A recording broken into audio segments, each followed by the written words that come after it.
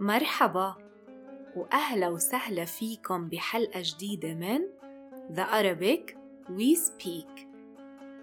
حلقتنا اليوم عن 4 كلمات نستعملهم بسياق معين، بس اليوم درسنا غير عن كل الدروس التانية بالfigures of speech، لأنه صعب تحذروا شو معنى هدول الكلمات.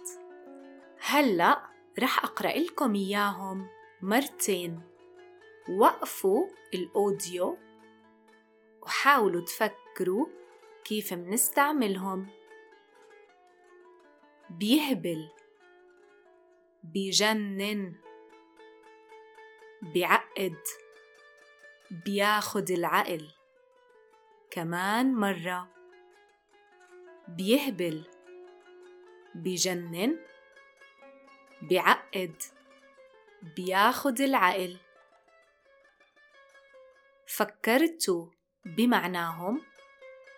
أول إشي، كلمة بيهبل يعني بيخلي الواحد أهبل، بيجنن يعني بيخلي الواحد مجنون، بيعقد يعني بيخلي الواحد معقد، بياخد العقل يعني بيخلي الواحد بلا عقل.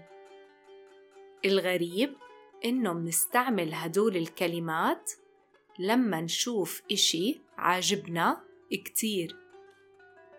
يعني لما أروح على المول وأشوف جاكيت ويعجبني كتير وأحس إني لازم أشتريه، بحكي بيهبل.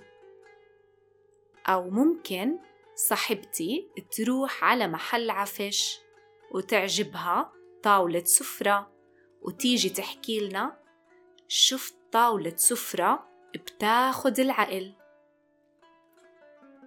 أو مثلا ممكن ابن عمي يشوف بنت كتير حلوة يجي يحكي لنا شفت بنت بتجنن، يعني بتخلي الواحد مجنون قد ما هي حلوة. أو مثلا لما أختي تقرأ كتاب كتير يعجبها بتيجي تحكي لي قرأت كتاب بعقد. هدول الكلمات كلهم معناهم سلبي، بس كلهم منستخدمهم بسياق إيجابي. بعرف إحنا العرب منضحك شوي باستعمالنا لبعض الكلمات، وخاصة بالعامية، يعني بالفصحى ما منستعمل هدول الكلمات بهاي الطريقة، نستعملهم استعمالهم الصحيح، استعمالهم السلبي. بتمنى إنكم تكونوا استفدتوا من حلقتنا لليوم. مكملين معكم بحلقات تانية، وباي باي.